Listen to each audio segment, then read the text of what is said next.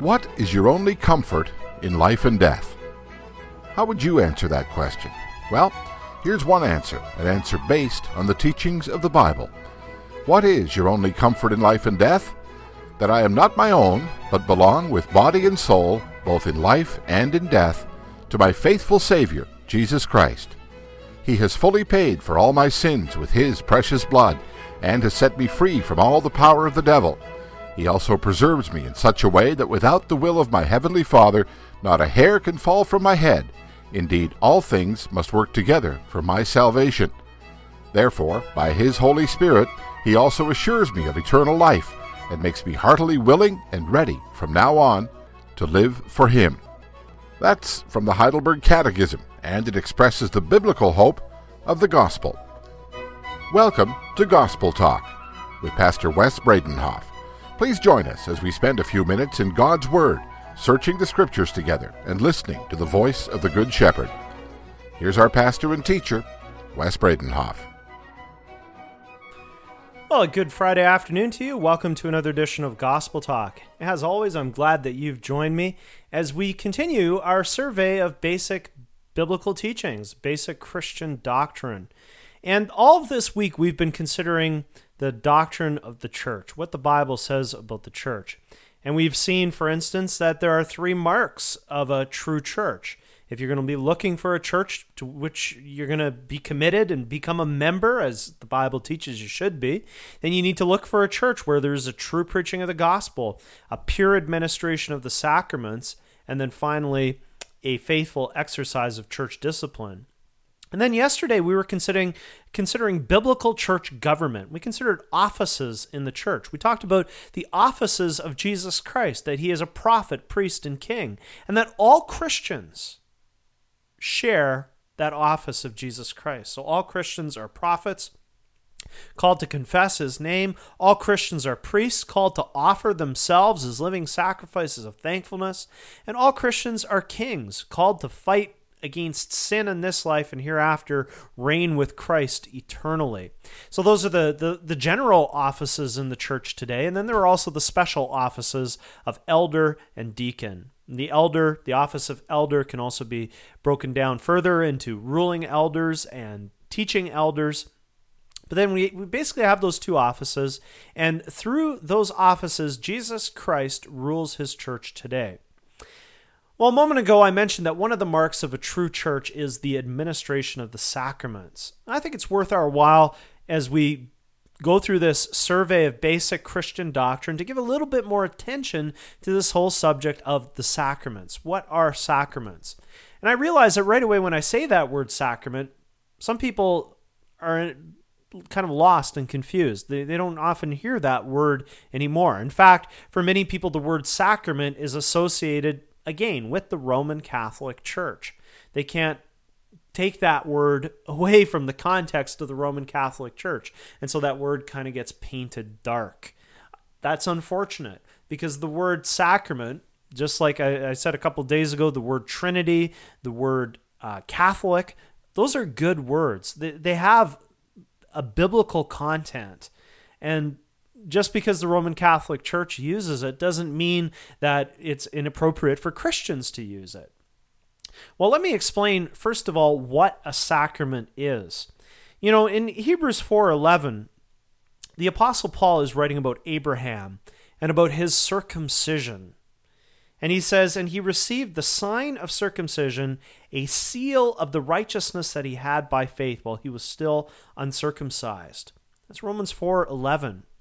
Now, early on, Christians were looking for a word that would encompass both those elements of sign and seal. And they came across a Latin word, sacramentum, that seemed to do exactly that. A word that was taken from the Roman world, from the world of military warfare, actually. It was a sign and a seal that was used by the military. So sacraments are holy, visible signs and seals. Now, when we talk about a sign, we have to be clear about what a sign is. A sign points us to something else. So, for instance, if you see a sign that says Vancouver 50 kilometers, 50 miles, whatever, nobody would go to that sign and say, well, here's Vancouver. They would say, no, that's a sign. It's pointing us to Vancouver. And so in the same way, sacraments are not the things themselves. They are pointing beyond themselves to something else. So, for instance, here in Romans 4:11, Abraham received the sign of circumcision, a seal of the righteousness that he had by faith. So his circumcision was pointing away from what was happening in that little operation to something bigger, to bigger truths. And so it is today also with the sacraments. So the sacraments are signs. They are also seals, which means that they are guarantees, which means that they seal something. They give us God's word. Now, right away when we talk about sacraments in these terms, that right away sets a different tone from the way many people think about the things that we commonly identify as being sacraments. When we're talking here about the Lord's Supper and we're talking about baptism, for many people today, baptism is not about God signing and sealing something to us. Instead, baptism, for instance, is about us making some kind of confession of faith to the people around us and to God. It's about what we are doing rather than about what God is doing. But from the biblical perspective, sacraments are signs and seals instituted by God so that through them He might more fully declare and seal to us the promise of the gospel. So through these sacraments, God is communicating to us the gospel. He's giving us, you could say, a visible proclamation of the good news of Jesus Christ. What's the promise of the gospel? Well, it's that God graciously grants us forgiveness of sins. He gives us everlasting life because of the one sacrifice of Christ accomplished on the cross. That is the promise of the gospel. That's what the word that is preached should point to. That's what the sacraments, as they are administered, also point to. So both the word, the preached word, and also the written word of God, they are intended to focus our faith on the sacrifice of Jesus Christ on the cross, the only ground for our salvation. And so what the Holy Spirit is doing is he's using the word, he's teaching us in the word through the gospel, and then he comes along with the sacraments, and then he assures us with those sacraments. He confirms our faith. He strengthens our faith in Jesus Christ, reminding us, making us more confident and absolutely sure that our entire salvation rests on Christ's one sacrifice for us on the cross of Golgotha. Then we come to the next question about how many sacraments there are in the New Testament. How many sacraments has Christ, in fact, instituted? You know, through the history of the church, there have been different answers to that question. You may know that the Roman Catholic Church has 7 sacraments. And over top of that, they've got dozens, if not hundreds, of things they called sacramentals, things that are quasi-sacrament or quasi-sacraments. Besides that, you'll find other churches that have foot washing as a sort of sacrament, although I think they're probably more likely called an ordinance, something that has been ordained by Jesus Christ. That's another issue. But commonly, we recognize 2 sacraments instituted by Jesus Christ in the New Testament. The first, of course, is holy baptism. And the passage that we commonly refer to when we talk about that is Matthew 28, verses 19 to 20. That's where we find what's called the Great Commission, but that's also where we find Jesus Christ commanding his disciples to baptize. He says, "All authority in heaven and on earth has been given to me. Therefore go and make disciples of all nations," and here it is, "baptizing them in the name of the Father and of the Son and of the Holy Spirit, and teaching them to obey everything I have commanded you. And surely I am with you always to the very end of the age." Baptizing, commanded by Jesus Christ. I think everyone can agree with that, whether you're a Roman Catholic or whether you're a Protestant, doesn't matter. Everyone agrees that baptism has been instituted by Jesus Christ in the New Testament.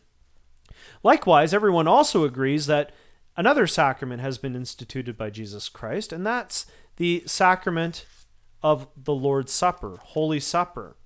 1 Corinthians 11 is one of the classic passages referred to, although we also find it apparent in the Gospels as well.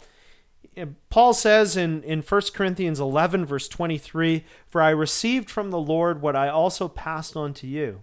The Lord Jesus, on the night he was betrayed, took bread, and when he had given thanks, he broke it and said, 'This is my body, which is for you. Do this in remembrance of me.'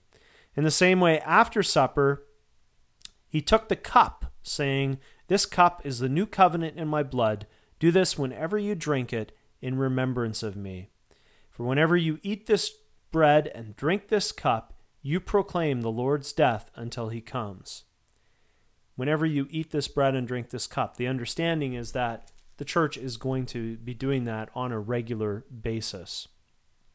So there are these two sacraments, these two things that have been given by Jesus Christ as signs and seals of God's promises, the promises of the gospel. So whenever we talk about baptism, we talk about the Lord's Supper, we always have to remember that they are pointing away from themselves. They are pointing to the one sacrifice of Jesus Christ for us on the cross. Well, let's begin talking about baptism then, and how that's connected to the one sacrifice of Christ on the cross. Well, how does baptism sign and seal the one sacrifice of Christ on the cross, and how that benefits us? Well, Christ gave this outward washing. That's basically what baptism is. Baptism is a washing with water, and biblically speaking, it doesn't really matter whether it's immersion or whether it's sprinkling. It can be both. It has been both throughout the history of the church as well. As long as it's washing with water, with pure normal water, that's the important thing. That's there in the administration of baptism. Christ gave that, and with it he gave the promise that just as water washes away dirt from the body, so certainly the blood and the Spirit of Jesus Christ wash away the impurity of our souls, that is, all our sins. So we are washed with the water of baptism, and that points to the washing of our souls through the blood and through the Spirit of Jesus Christ. Now, again, we have to be clear that baptism itself does not do this. Baptism itself does not wash away sin. There are those who teach that. The Roman Catholic Church, for instance, teaches that baptism washes away original sin. I don't believe the Bible teaches that. Baptism is a sign and seal of the washing away of our blood, away of our sins through the blood and the Spirit of Jesus Christ. These things are signs. They are pointing away to the reality of what is promised. Well, that's just scratching the surface. We're going to continue with this on Monday. I hope you'll join me again then. Till then, may God bless you richly in every way. We're glad you joined us today on Gospel Talk with our host, Pastor Wes Breitenhoff. This program comes to you today through the generous support of the Willoughby Heights Canadian Reformed Church in Langley. The Willoughby Heights Canadian Reformed Church worships each Sunday at 10 a.m. and 2:30 p.m., and we always welcome visitors. You can find us in Langley at 7949 202A Street. Again, that's 7949 202A Street in Langley. You can also find the Willoughby Heights Church online at www.whcanrc.com. That's www.whcanrc.com. You can also call us toll-free at 1-866-288-1087. Again, that number, 1-866-288-1087. Or email us at gospeltalk@hotmail.com. That's gospeltalk, all one word, at hotmail.com. Thanks again for joining us today. We hope that our time together has been a blessing to you. This has been Gospel Talk with Pastor Wes Breitenhoff.